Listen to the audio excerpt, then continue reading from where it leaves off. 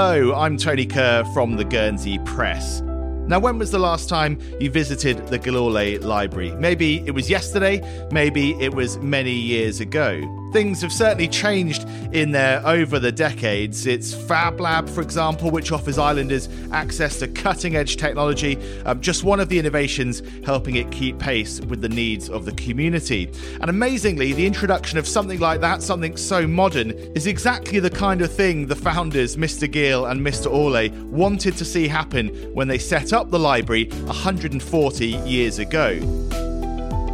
And the story of how the Gilhooly Library came into being is the subject of a new exhibition, which has just opened there to celebrate that milestone. Called Boundless Curiosity, it also puts on display some of the most treasured items in the library's collection, including one of the world's rarest books, The Birds of America.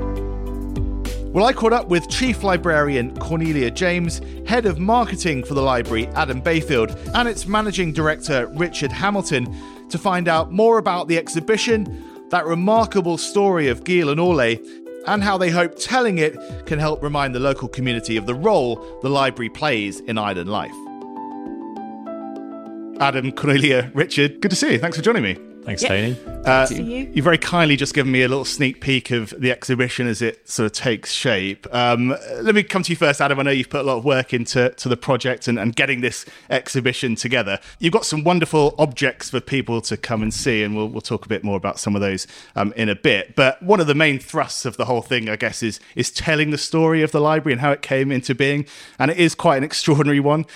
Just give us, I suppose, the abridged version. Yeah, so that's really the kind of the idea, the big idea of the exhibition is to bring to life that story of our origins, which, as you say, is quite a remarkable story, and it's probably fair to say that it's one that a lot of people in Guernsey are blissfully unaware of. They'll know that it's the Gilhooly Library, but may not have thought about, well, who is Gill, who is Orley, why is it called that? So the story is that the library was founded by Thomas Gill and Frederick Orley, who grew up together in Guernsey, and they left the island to emigrate to New York in the 1830s when they were teenagers, when they were 14 years old. They arrived in New York and became apprentice carpenters to a fellow Guernseyman who'd already moved out there. And as apprentices, they had access to something called the Apprentices Library, which is one of the oldest and kind of grandest libraries in New York. And we have this amazing quote from Thomas Gill writing in his diary at the time that he walked into the library and he'd basically just never seen anything like it. Kind of growing up in rural Guernsey in the 1830s, it was this kind of like palace of books. And he wrote, "Never shall I forget the emotion of wonder and delight which seized me when I first entered the library." And it just totally blew him away, as I say, and he resolved there and then that one day he said, I'm going to come back to Guernsey one day and start something like this of my own. And then his friend Frederick Orley came to join him in New York, and he shared that dream with him, and Frederick was equally passionate, and they sort of made it their life's mission, as I say, to one day come back here and start a library. And I know people kind of did things a bit earlier those days, entered the workforce at, sort of silly ages. But to go to New York at that time at 14 is quite extraordinary from here. And was he 14 when he walked into that library and decided there and then that this was his grand vision? That's right. And actually, yeah, it's an important point, is that, this is an era before steam engines. So, yeah, it took about 6 weeks to cross the Atlantic on a sailing ship. So it was a big undertaking. Left the island, left his parents, all of that. It's quite a remarkable thing to do. Yeah, he was 14 when he walked into the library. And not only did he decide, and it wasn't a sort of whim, or a kind of childish fantasy, one day I'll do it. They actually started buying books, and they spent the next, it took them 50 years in the end to achieve this.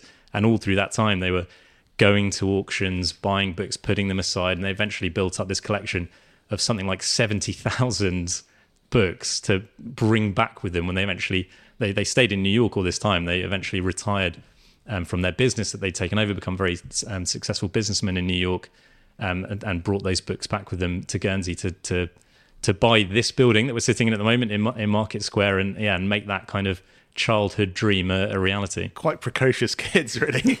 Do we know much about what their lives were like kind of before they left? How did they were they sort of well educated before they went off to New York? Well, yeah, they were both growing up on farms in Forest, I think Forest and St. Martin's, and they were both educated, I think, at Forest School.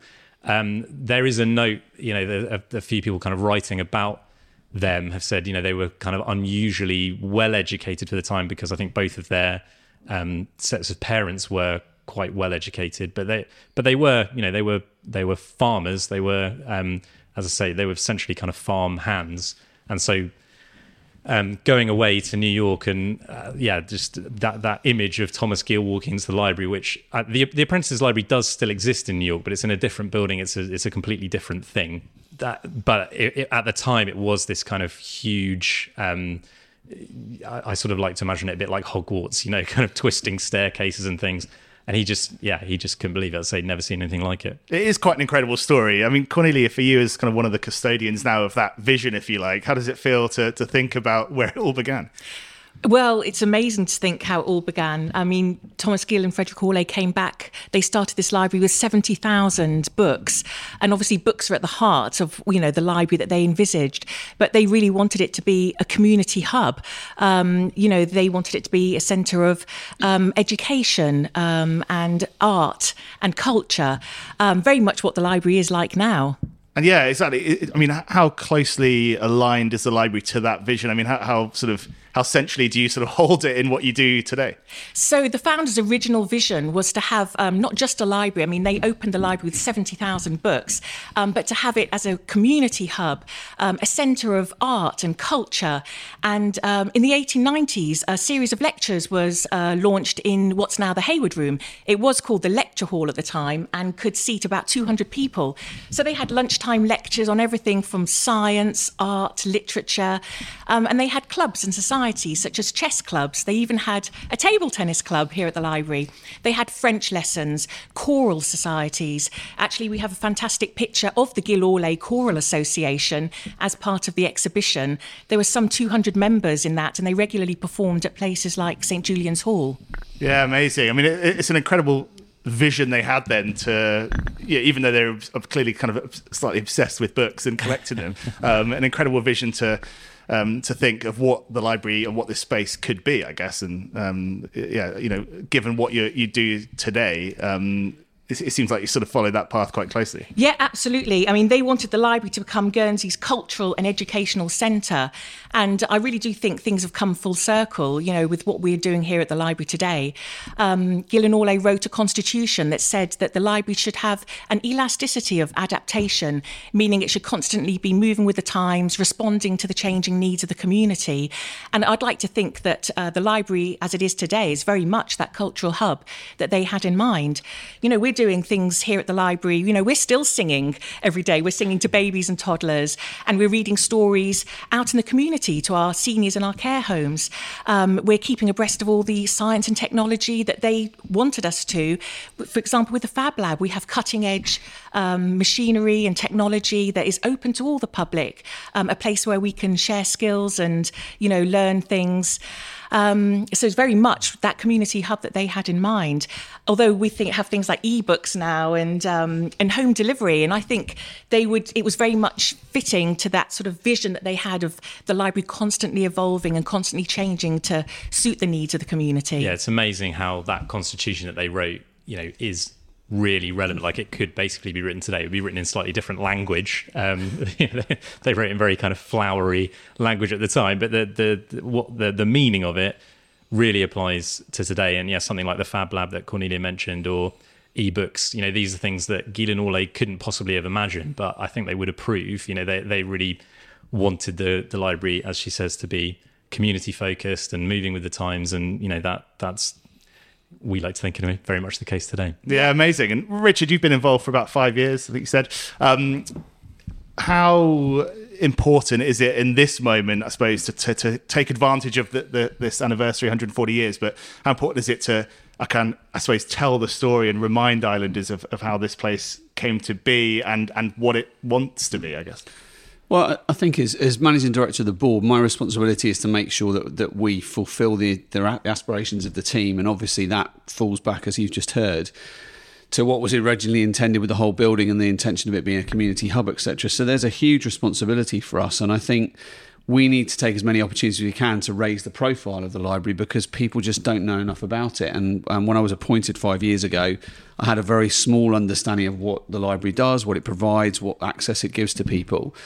Once you're in here, it kind of becomes very infectious in that you realise just what an incredible place it is and what an essential part of the community it is.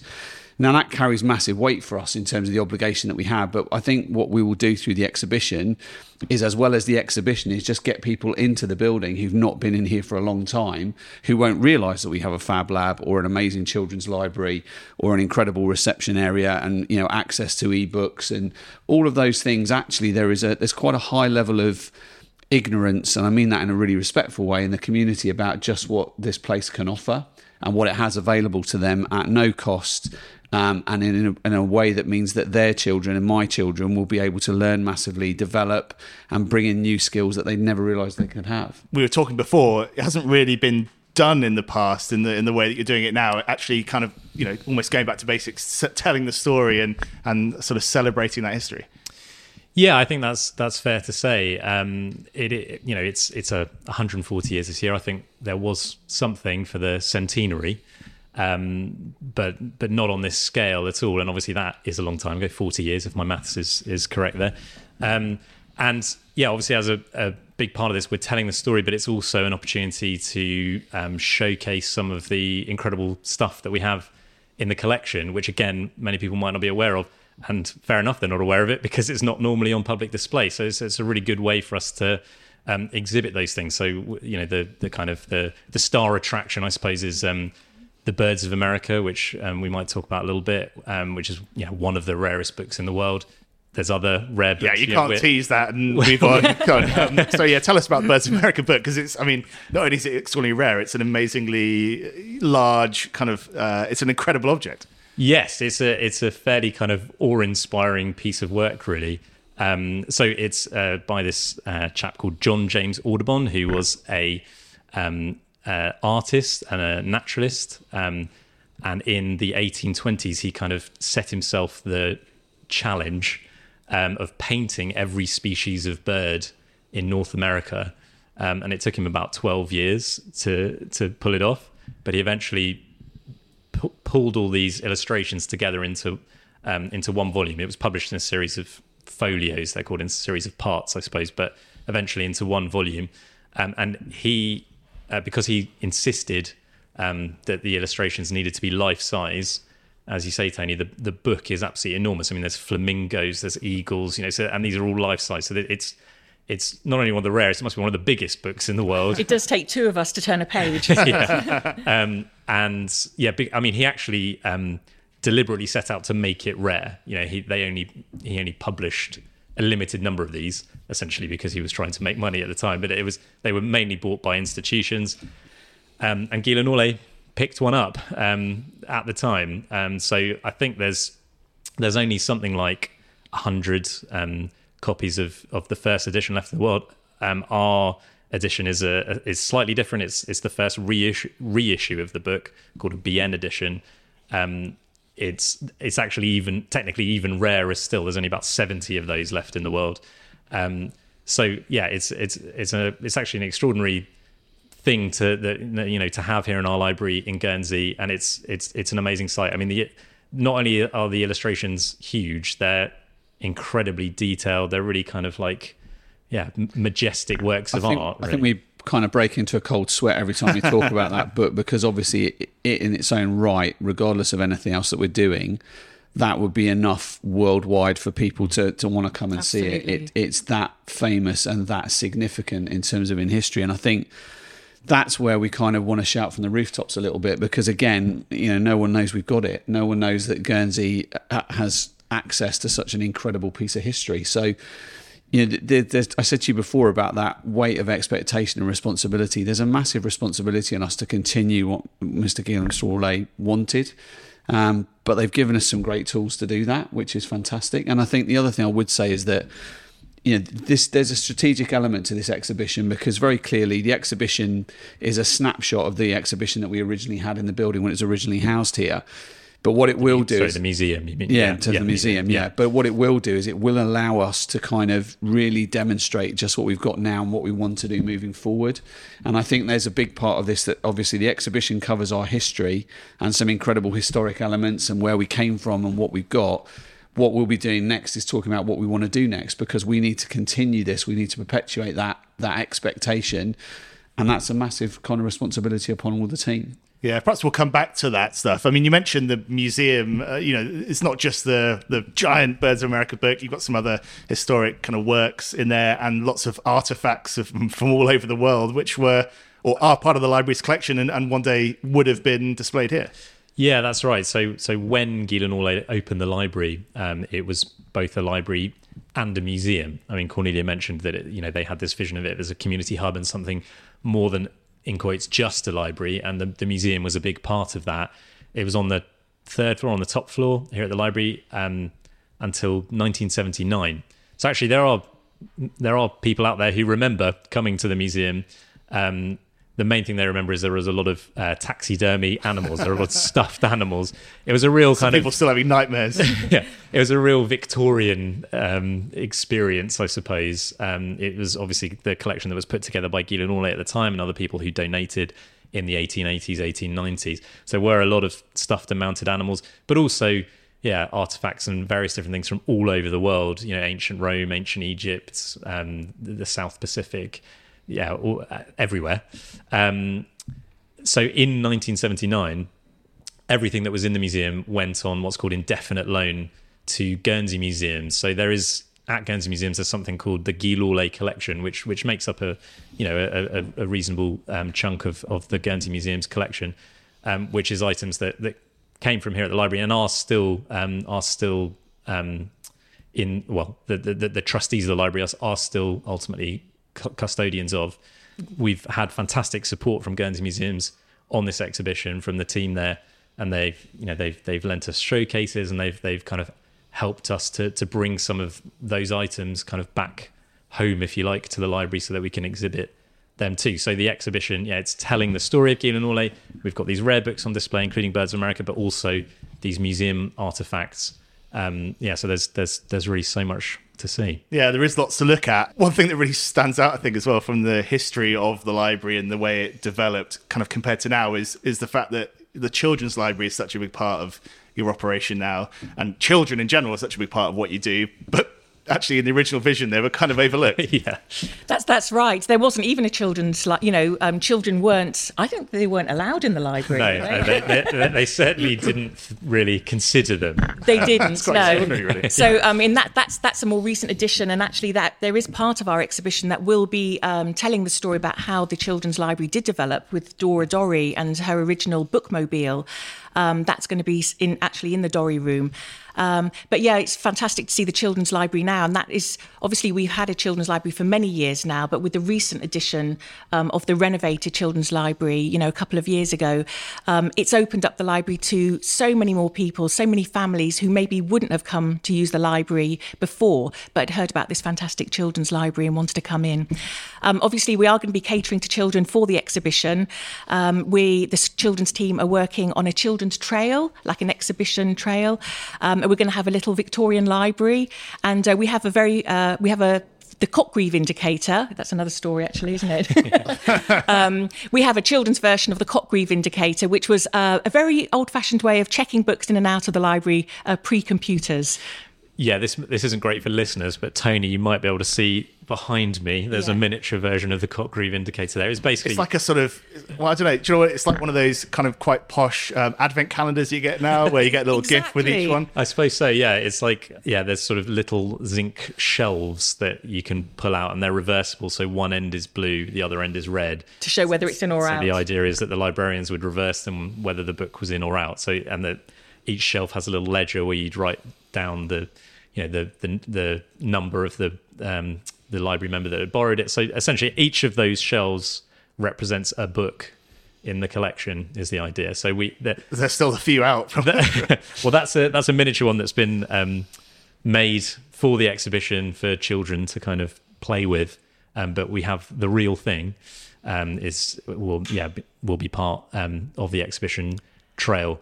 I mean, you might be able to guess from looking at that, even just from that this system fell out of use, quite quickly, because you'd need it to be absolutely enormous to represent, a large collection of books.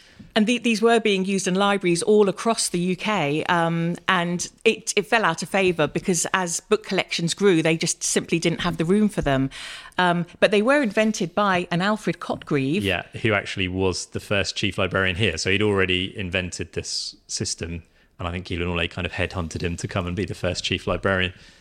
But yeah, he invented loads of contraptions, I think. A book grubber. Yeah, but eventually this system kind of fell out of use around about 1900, but it stayed here in the Guildhall until 1962. So wow. Yeah. Again, some people may remember it.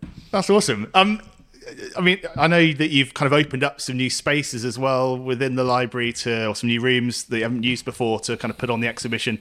You've obviously dug out a lot of stuff. The bits of this building and bits of the collection that you're still learning about, Cornelia? I keep hoping that I'm going to open a door one day and find a hidden room.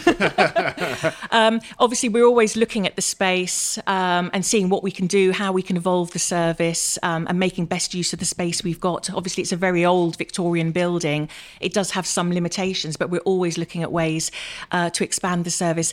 The 2 rooms that are being used for the exhibition rooms were old administration rooms, and it's been great to have the whole team, actually the staff, all hands on deck, painting and getting those rooms ready for the exhibition. So hopefully we'll be looking at ways to use those rooms in the future. Yeah, fantastic. And Richard, you mentioned before about taking this opportunity to kind of, I suppose, project what you want to do into the future. I mean, yeah, I think it's a really interesting kind of, as you said, it's an interesting history and the structure that we have now. We have a sort of a triumvirate, if you like, of kind of responsibility for running the library. So you have the Council of Management, which includes the bailiff and the procurer, etc., and they make sure that we're doing what we were expected to do. Then we've got the trustees who own the building and have been fantastic, actually, and should say that in terms of their support of us putting this exhibition together.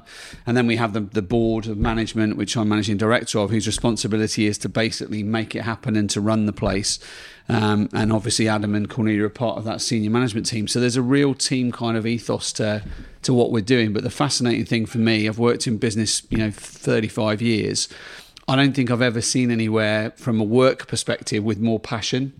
And that passion just needs to translate all the time into the delivery of services now and in the future. And, you can see from the exhibition and you can see the kind of the history that it's like having a family heirloom. And once you've got it, you care about it, you want to protect it, you want to polish it, you want to move it forward, but you're also thinking about what you do with it next. And so I think, we're expecting quite a lot of interesting feedback and comments and ideas and, observations, because their story, Gillian Orley's story, is so remarkable in its own right, but it has a number of different facets and elements that we could build on. We could look at doing things that actually are part of their history and areas that we could consider doing more of. But it comes back to what Cornelia said. Basically we're here for the community. One of the drivers of the senior management team, and one of the things we did in a strategic discussion, was want to be the number 1 tourist destination in the island. Now that sounds a bit bonkers, really, but actually lots of people come to libraries anyway. So what we want to do is make it as rich an experience as we can when they get here, and the exhibition is going to be a great example of that. I'm convinced we'll have massive interest in it because people are interested in old things. Not me as an old thing necessarily, but they're definitely interested in old books, artifacts, all that kind of thing. So they're going to get that as well as the opportunity to see other things that we can provide. So it's a win-win for everybody. Yeah, brilliant. And obviously the sort of the model of the library or its kind of, I suppose, position within the community and its relationship with the island has sort of changed over the years. But how strong is the footing now to, 140 years into the future is a long way to project, but to sort of build successfully into the decades to come? Well, I don't have any question about where we sit in the community, and I think we're very fortunate. We've got a good relationship with the States of Guernsey. Obviously, they help us significantly with regard to grants to provide the service. And, I have no doubt we fit fantastically into that kind of profile of the future of the island. And we've talked a lot to the Education Committee about what we can do here, what we could do moving forward. And I think it's such a significant asset. We get all the schools visiting here. We give exposure to kind of parts of the community that would never get exposure to learning and to knowledge, etc. So I don't see us going anywhere, to be perfectly honest. I think the interesting thing is that, I think the next sort of 20 years is going to be very interesting because technology is moving on, people's expectations move on, but our footfall continues to grow. So we're obviously doing the right things, but we've got to keep doing the right things. And I think that's the next challenge for all of us. For you guys here day to day, I mean, heading into sort of uncertain economic times, there's a lot of worry around, cost of living crisis, all this kind of stuff. I mean, has the library got an elevated role to play, do you think, in the next few years as kind of people come to terms with that? I think libraries do have a role to play in the community in supporting them in all walks of life. We're here for everybody. We're a free service. Gil Norlay always wanted it clear that the library was here for every class of society and, to make everything free.